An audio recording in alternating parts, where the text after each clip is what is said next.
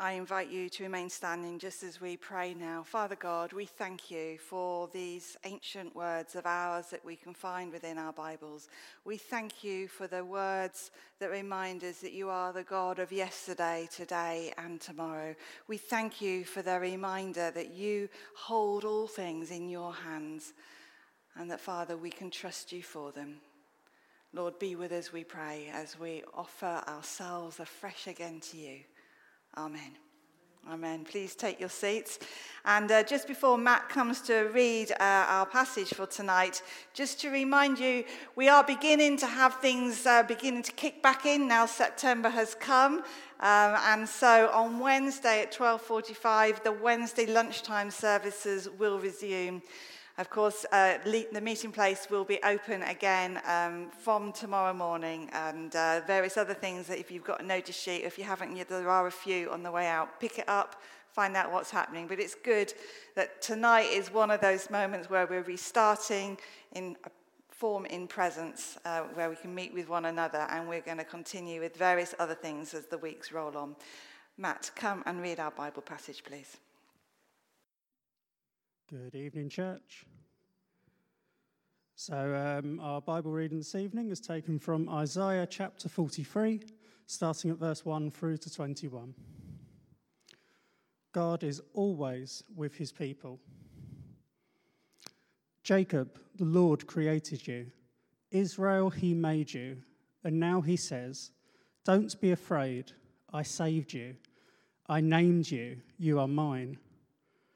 When you have troubles, I am with you. When you cross rivers, you will not be hurt. When you walk through fire, you will not be burned. The flames will not hurt you. That's because I, the Lord, am your God. I, the Holy One of Israel, am your Saviour. I gave Egypt to pay for you. I gave Ethiopia and Seba to make you mine. You are precious to me, and I have given you a special place of honor. I love you. That's why I am willing to trade others, to give up whole nations, to save your life. So don't be afraid, because I am with you. I will gather your children and bring them to you. I will gather them from the east and from the west. I will tell the north, give my people to me. I will tell the south, don't keep my people in prison. Bring my sons and daughters to me from the faraway places. Bring to me all the people who are mine, the people who have my name. I made them for myself. I made them, and they are mine. Bring out the people who have eyes but are blind. Bring out the people who have ears but are deaf. All people and all nations should also be gathered together. Which of their gods said this would happen? Which of their gods would tell what happened in the beginning? They should bring their witnesses. The witnesses should speak the truth. This will show they are right. The Lord says, you people are my witnesses, and the servant I chose. I chose you so that you would help people believe me. I chose you so that you would understand that I am he. I am the true God. There was no God before me, and there will be no God after me. I myself am the Lord, and there is no other Saviour. I am the one who spoke to you, saved you, and told you those things. I was not some stranger who was with you. You are my witnesses, and I am God. This is what the Lord himself said. I have always been God. When I do something, no one can change what I have done. And no one can save people from my power. The Lord, the Holy One of Israel, saves you, and he says, I will send armies to Babylon for you. Many people will be captured. Those Chaldeans will be taken away in their own boats. They are so proud of those boats. I am the Lord, your Holy One. I made Israel. I am your king. God will save his people again. The Lord is making roads through the sea. He is making a path for his people, even through rough waters. The Lord says, those who fight against me with their chariots, horses, and armies will be defeated. They will never rise again. They will be destroyed. They will be put out like the flame in a lamp. So don't remember what happened in earlier times. Don't think about what happened a long time ago, because I am doing something new. Now you will grow like a new plant. Surely you know this is true. I will even make a road in the desert, and rivers will flow through that dry land. The wild animals will thank me, the large animals and birds will honor me when I put water in the desert and make rivers flow through the dry land. I will do this to give water to my chosen people. I made them, and they will sing songs of praise to me. Amen.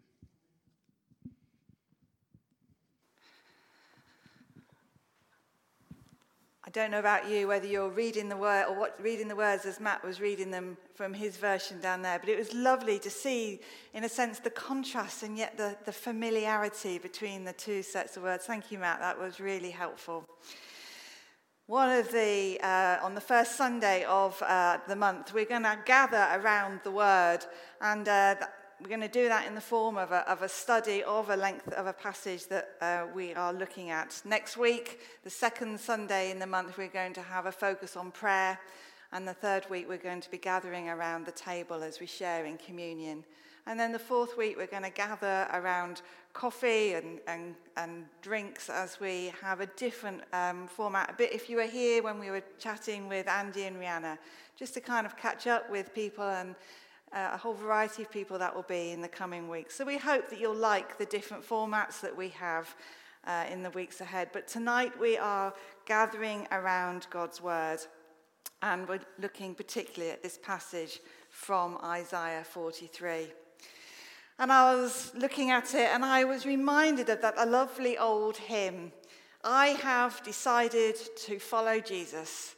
I have decided to follow Jesus. I have decided to follow Jesus. No turning back. No turning back. And I don't know if you in your head were singing those words as I was saying them, but if we are familiar with the second verse, it goes on to say, though none go with me, I still will follow. And there's almost a sense as we sing those words of singing them with defiance, singing them with gusto. It doesn't matter what's going to happen, I'm going to follow Jesus. We're declaring in those words that we are faithful to God, that God is strong. He's making us strong. He's making us courageous. He's making us bold.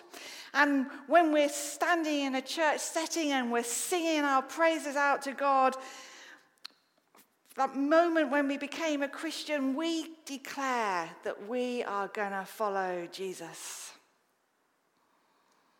And then we leave this place. Or we leave that setting where together we were affirming our boldness to follow Jesus. And sometimes we begin to falter. Sometimes in our quiet times we doubt. We may have decided to follow Jesus at that moment when we first gave our life to God, but when things begin to go wrong, as we've said so many times, we find it hard to follow Jesus. We almost become stuck. We become stuck because we're not growing as our disciples, perhaps because of something that's happened to us in the past. We get stuck in our faith, perhaps because of what's going on in our present circumstances, and we're struggling to find God today. We maybe have got stuck in our faith because of our heritage or our upbringing or whatever's going on, or because of fear, and so the list goes on. And although when we sang those words out, perhaps I have decided to follow Jesus, our intentions are honourable and good,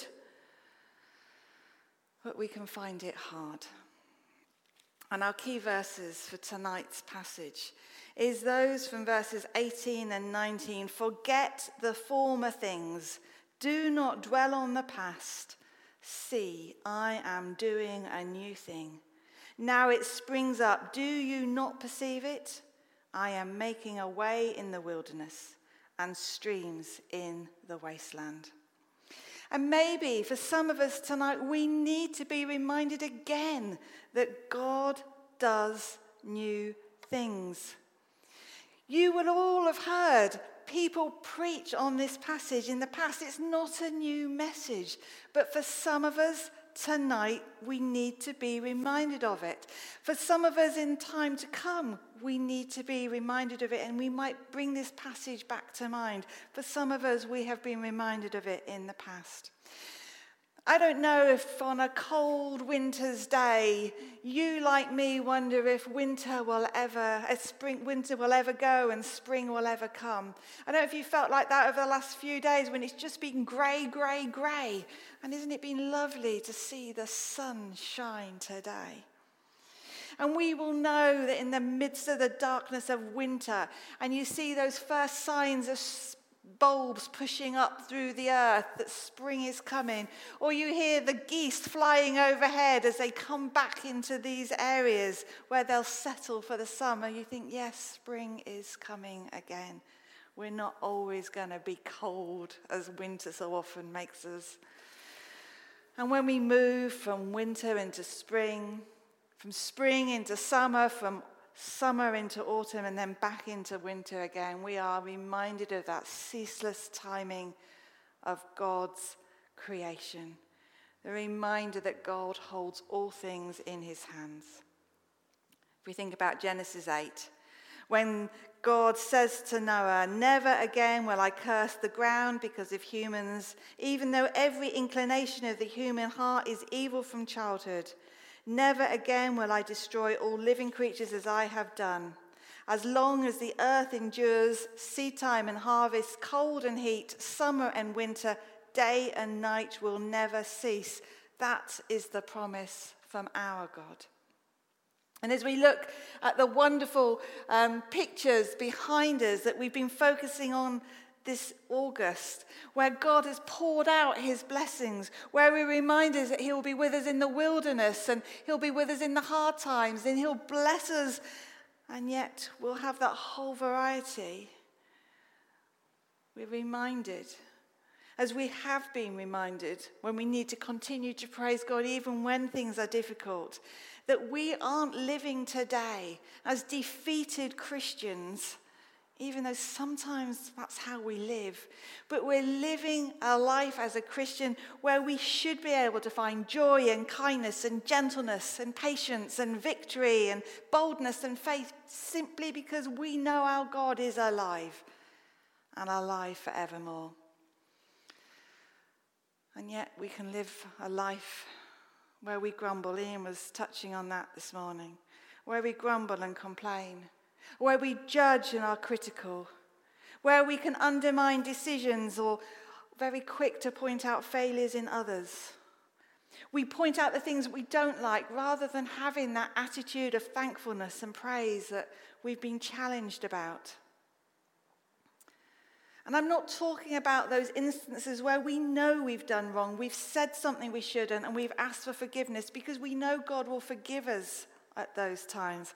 But I'm talking about when our whole lifestyle is one where we're not living as God would wish.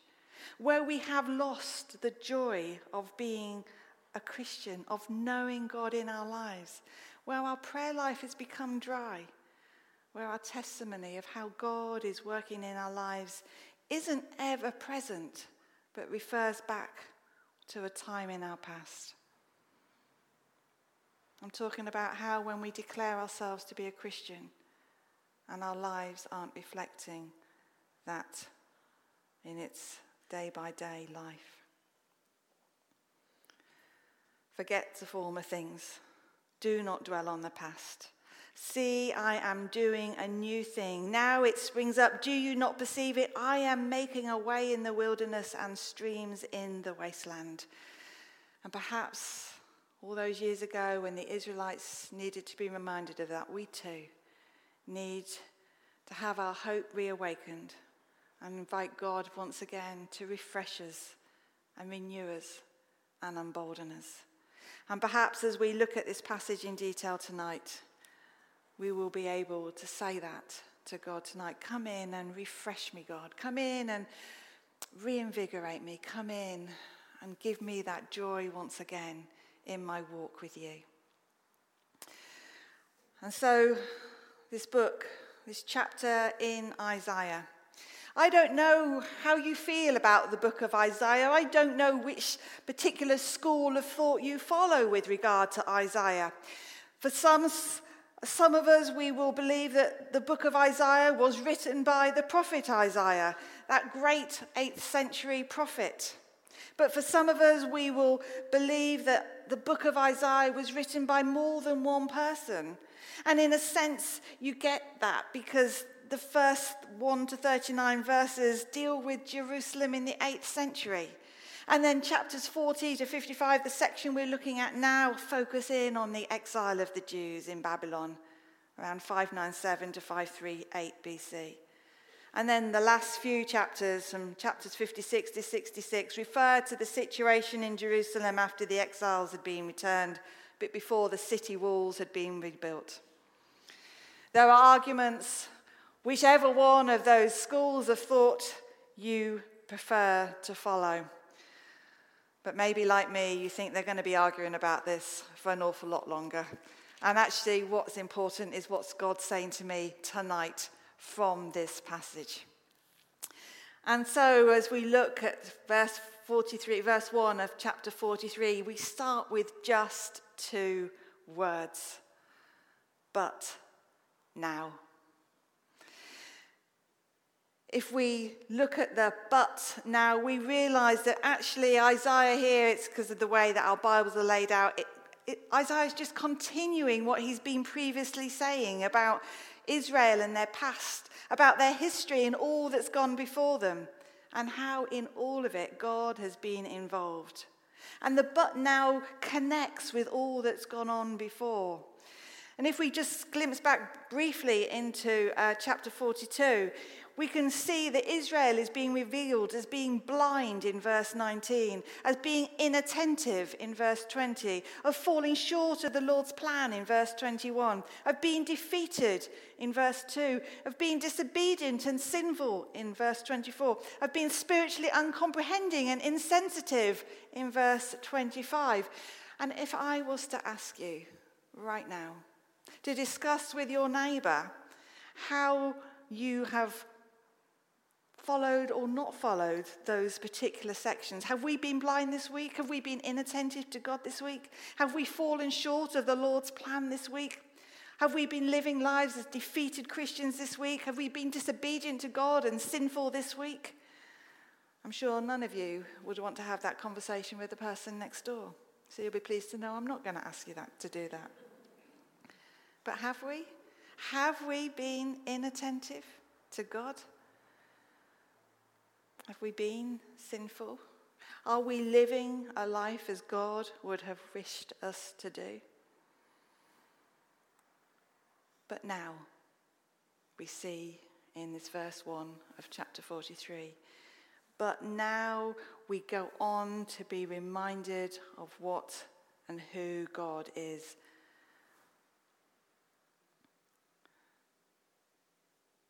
This is what the Lord says. He who created you, Jacob, he who formed you, Israel, do not fear. For I have redeemed you. I have summoned you by name. You are mine. That's what Isaiah was saying to them from God, reminding them of the whole of the history, if you like, of the Old Testament, not that they had it in this format. God is with you. You are his. I have summoned you by name. You are mine. How many of us prefer to be called by our name rather than by, all right, dearie? Or sir, or love, or madam? It's much nicer, isn't it, to be called by our names. And as we've looked before at the names of God, we see that it encapsulates so many different characteristics of God. And our names have often been chosen for us, particularly in some more cultures, more than perhaps our white British culture, to reflect different characteristics. But it's nice to be called by name rather than referred to as someone's wife or husband, parent or child, sister or brother, colleague, or whatever context it is. This passage starts off by telling us we are known by God. He knows us. He's called us. If we look at other passages in the Bible, we see that echoed again and again and again. 1 John 3, see what great love the Father has lavished on us, that we should be called children of God. And that is what we are. You are a child of God. You're a son and a daughter of God tonight, and he knows your name. Romans 8, for those who are led by the Spirit of God are the children of God. Or Galatians 3, if you belong to Christ, then you are Abraham's seed and heirs according to the promise. Again, an heir and a co-heir with Christ. And those lovely verses from Psalm 139. For you created my inmost being. You knit me together in my mother's womb. I praise you because I am fearfully and wonderfully made. Right at the beginning of this passage tonight, we have been told, as the Israelites were told all those years ago, that we are known by God.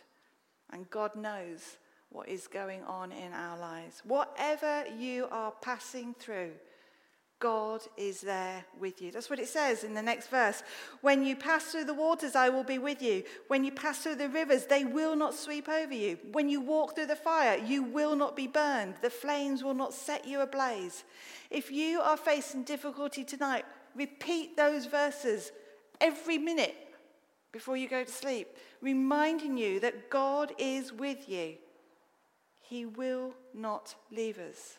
No matter what is going on, God is with us.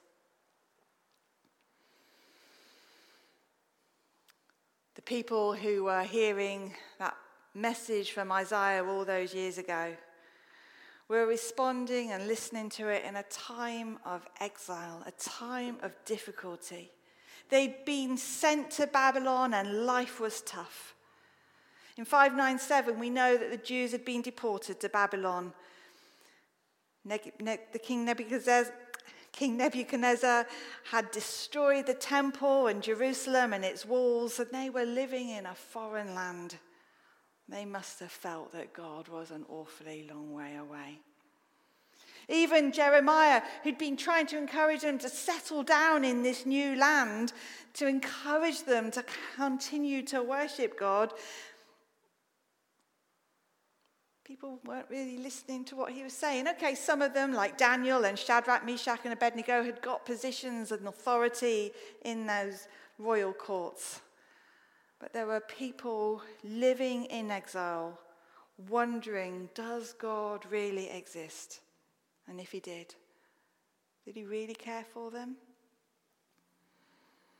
And that's when, again, in verse 3, you get that message. For I am the Lord your God, the Holy One of Israel, your Saviour. In just those few words, he's reminding them again that they are his people. That very use of the word your God reminds them that they are God's people, and he was with them at the beginning as he is with them now. If we think back to the chapters in Genesis and the early books, we often had that phrase, didn't we? I am the God of Abraham, Isaac, and Jacob. And all that, we haven't got those words phrased in that way, but the very use of the word Israel would have reminded the listeners of their heritage, of being the people of God. And then, of course, we have those next few verses where we are reminded of the redemptive nature of God as they had once again led them out of Egypt and into the promised land. God wasn't going to leave them. They may have given up on God, but God hadn't given up on them. That reference to Egypt and Cush and Seba reminded them of God's hand of redemption. Even when Pharaoh was refusing to let them go, God's will prevailed. And the Israelites went free. And in verse 4, since you are precious and honoured in my sight, and because I love you, I will give people in exchange for you. He again reminding them of just how much they are loved. And that love applies to us today. We too don't need to fear. We know that in time the Israelites would soon again realize that God was powerful and mighty and that God would remain in control. And if we just read these verses through, we're reminded that again and again and again. Because as we get to verse 11, it says, I am the Lord, and apart from me, there is no Saviour. They are loved. They know what they need to know what God is saying to them. And as we look at those verses between 8 and 13, J. Alec Motyer, one of the theologians that I was looking up, kind of saying this is a bit like if you can imagine a courtroom drama. Now, I don't know if any of you ever watched some of the courtroom dramas of the day and you kind of see the different stages of a courtroom drama. But here in verses 8 to 9, you get the sense of everybody being assembled. And then in verse 9, the issue is being stated. And then in verse 10, the witnesses from both sides have the opportunity to bring their case before the judge. And then in verse 10 into 11, God's claim is affirmed. I, even I, am the Lord. Apart from me, there is no Saviour. Until the judgment comes, I have revealed and saved and proclaimed. I, and not some foreign god among you. Until verse 13. From ancient days I am he. No one can deliver out of my hand. When I act, who can reverse it? God was saying, I was powerful in the past and I'm going to be powerful now and I will be powerful going forwards. I am with you. And so I am going to ask you to talk to someone or to think about two questions for a moment. Can you think of an example? And to share maybe with the person sitting next to you, or if you're sitting on your own, just to think about. Do you know, and how do you know, that you are loved by God? My second question, how do you know that you don't need to be afraid? So I'm going to stop talking just for a couple of minutes as I invite you to share with the people around you. How do you know that you are loved by God? And how do you know that you or they don't need to fear? Because I think you might have had enough of my voice and I'm going to have a drink to get my voice going again. So over to you. I'm not going to ask for any answers. It's just to talk through with the person next to you.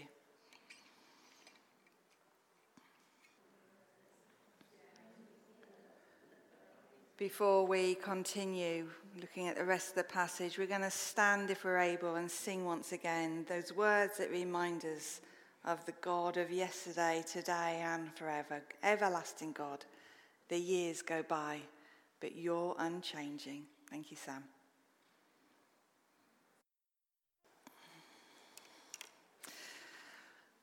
But, as I said, our focus tonight is on verses 18 to 19, and we've only got as far as verse 13, so let's continue. There was that great moment, wasn't there, when God led his people out of Egypt. But it wasn't a one-off incident. We only need to look through the pages earlier on in our Bible to realize that God was at work with his people again and again and again. There was that covenant that I've already referred to, which God made with Noah when he promised never to destroy the world through a flood. And then there was the covenant with Abraham, that he would be the father of a great nation, and that the land of Canaan would be their land. Or there's the covenant with David, which promised that even when individual wicked rulers would come, the royal line would continue, which of course it did, with the birth of Jesus. And then, of course, we look at the book of Judges, where again and again God raised up a judge to save the people because they turned away from God again and again. And then we have the prophets, again where God was sending his prophets to speak his words to his people. And here in verse 14, we again hear, "This is what the Lord says, your Redeemer, the Holy One of Israel." In those 6 words, "This is what the Lord says," we hear God speaking again. Around 550 BC, news had begun to filter through to the people of Israel living in exile in Babylon that there was a new superpower afoot. Cyrus the Persian was leading this new revolt. Cyrus had rapidly risen to power following the death of his father, when a tiny little kingdom of Elam on the Persian Gulf soon overtook all of Persia. It overtook its neighbouring kingdoms, and by 539 BC, just 11 years after he became king, it had taken control of the east and the north of Babylon. And here in verse 14 is what Isaiah is referring to when he says, "For your sake I will send to Babylon and bring down as fugitives all the Babylonians in the ships in which they took pride." The Babylonians were proud, but this new army belonging to Cyrus of Persia meant that they were so powerful they effectively blocked and dammed up the river Euphrates and walked into the capital of Babylon, almost taking it without a fight. But the lives that were left were turned upside down. The people who were left were fearful of what the future held, and I thought, how similar is that to the people of Afghanistan at this time?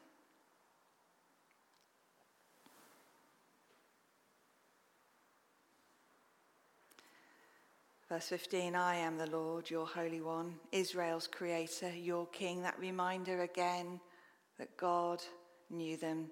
Were you reminded of that in your conversation or in that song that we've just been singing? And then verses 16 to 17 goes on to remind the listeners of that moment when Moses led the Israelites through the Red Sea and how the waters had closed over the Egyptian army that was following them and destroying them in the process. And then we get to verse 18 and 19. "Forget the former things. Do not dwell on the past. See, I am doing a new thing. Now it springs up. Do you not perceive it? I am making a way in the wilderness and streams in the wasteland." God is almost saying to them, stop living in the past. Stop looking back to those former times when you were delivered from Egypt. Don't live like you're living in slavery now. Remember me and the way that I have delivered you. But of course we know it was because of their disobedience. We know it's because of their rebellion. We know it's because of their lack of faith. We know it's because of their lack of faithfulness. But God is saying to them, forget all of that. I am doing a new thing now. I want you to experience me afresh again. And that message applies to us today too. And we know, if we know anything about our Bible history, that Cyrus came in and he swept away the Babylonians, and the exiles were allowed to return home. And he allowed the Israelites to go back to Jerusalem, and he was to restore their temple. And Jerusalem had its walls beginning to be rebuilt. And in verse 21, we see that they would proclaim their praise to their God once again. But we see again, as we continue reading through the book of Isaiah, once again, they were disobedient. So much so, in fact, that actually we know that Jesus had to be sent to set us free from the captivity of sin and despair. What about us? What can we learn tonight? What can we take away? Forget the former things. Do not dwell on the past. See, I am doing a new thing.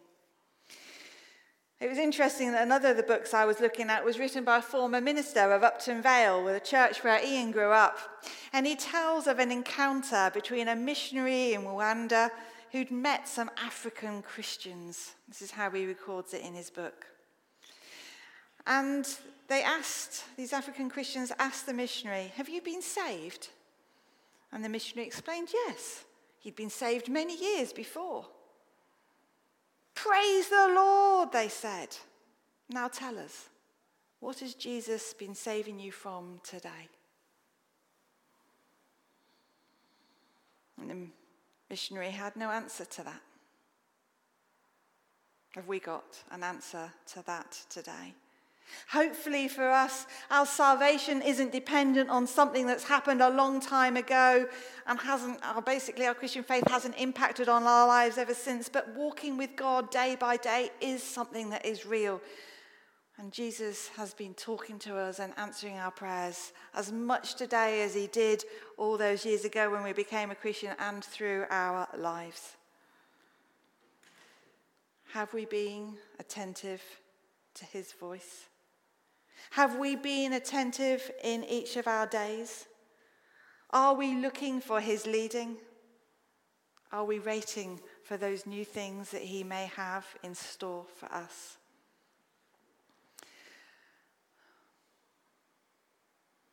I wonder if, like me, you've wondered what we may have learnt from the pandemic.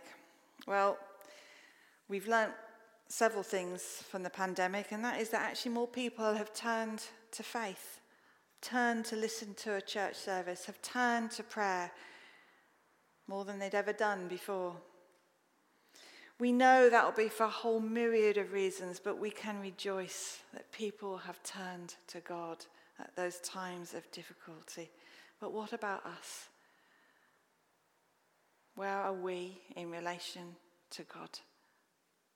Are we caught up in the past, or are we still looking for how God can move in our lives today? If we think about our passage for the year, our church text for the year from Isaiah 55, "You will go out in joy and be led forth in peace. The mountains and hills will burst into song before you, and all the trees of the field will clap their hands. Instead of the thorn bush will grow the juniper, and instead of briars the myrtle will grow. This will be for the Lord's renown, for an everlasting sign that will endure forever." There's that way that we've been wanting to find ways to express joy despite what we've been living through. There have been ways we wanted to celebrate despite how we may be feeling. And for us, we don't want, and God doesn't want us to allow things of our past or things of the present to mean that we're not living lives of joy or of hope. Forget the former things. Do not dwell on the past. See, I am doing a new thing. If nothing else, I feel that God is wanting to say to us now, let my spirit bubble up inside you. Like that spring that will burst forth in the wilderness, bringing with it new life, as it says in verse 19. Bringing with it a fresh start. All of us will be in a different place. All of us will have had a different journey. And maybe for some of us, we do feel a bit stuck. And maybe for some of us, we do feel that we're in a desert place. And for some of us, we'll be rejoicing because God is good, and we can sing and shout that. But I want to finish this time of looking at this passage with a little video clip that I have just found. And it's about how the waters bring new life into a time when it is being arid and dry.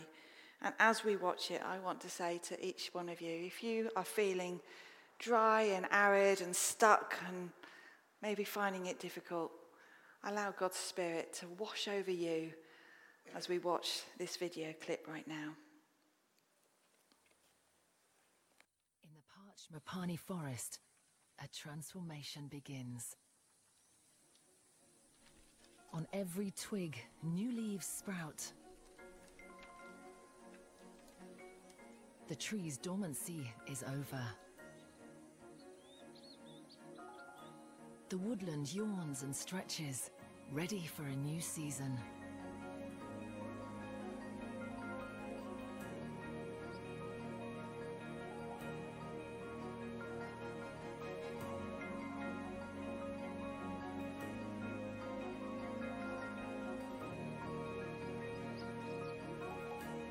There are new shoots everywhere.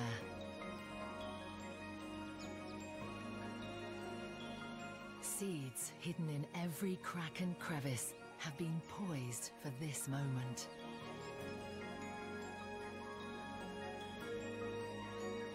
One massive rainstorm is all they needed. In a matter of days, the desiccated land is reborn. A flush of green sweeps across the valley. And with new grass, come new grazers.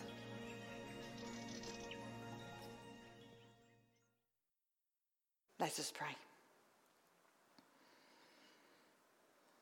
Father God, you know the situation of each one of us here tonight. And Father God, as we've just been reminded of how with water comes new life, new shoots, new hopes. Father, we thank you that with your Spirit comes a refreshment and a renewing and an awakening. Father God, for those of us who really need that touch from you this evening, help us not to look back to the past and get stuck there, but to allow that freshness to come in and to allow us to see the new things that you have in mind for us. New beginnings, a refreshment of our spirit, a reawakening of our ears to your voice. And Father God, as we pray for ourselves, we think of our world, where so many parts of our world need a touch from you. And Lord, in our weakness, we cannot see what that future may look like, but we thank you that you do know, because you are the God of heaven and earth. We thank you for that reminder that you know each and every person who lives in this world. You are aware of each and every situation and how that impacts on them and on us. We thank you for that reminder that we are loved. We thank you for that reminder that each person who tonight may be fearful or struggling or uncertain or facing anxiety, Lord, we pray for peace. A peace that they won't know necessarily where it's come from, but we, Lord, know, because you are the God of peace. You're the Prince of Peace. You're the maker of heaven and of earth.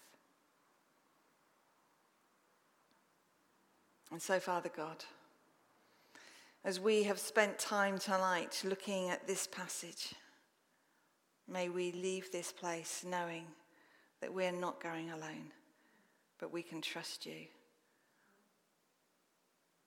And Lord, we thank you that together we can say the words that you taught your disciples to say, Our Father, who art in heaven, hallowed be thy name. Thy kingdom come, thy will be done on earth as it is in heaven. Give us this day our daily bread, and forgive us our trespasses as we forgive those that trespass against us. And lead us not into temptation, but deliver us from evil. For thine is the kingdom, the power, and the glory, forever and ever. Amen. Amen.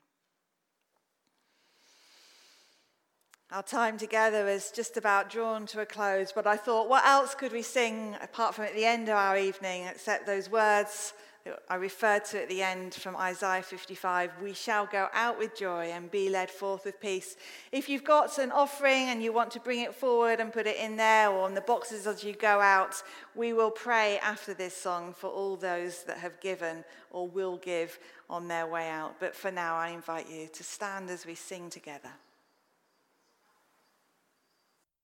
So we'll close with the words of the grace that we'll say to one another. May the grace of our Lord Jesus Christ and the love of God and the fellowship of the Holy Spirit be with each and all of us now and forevermore.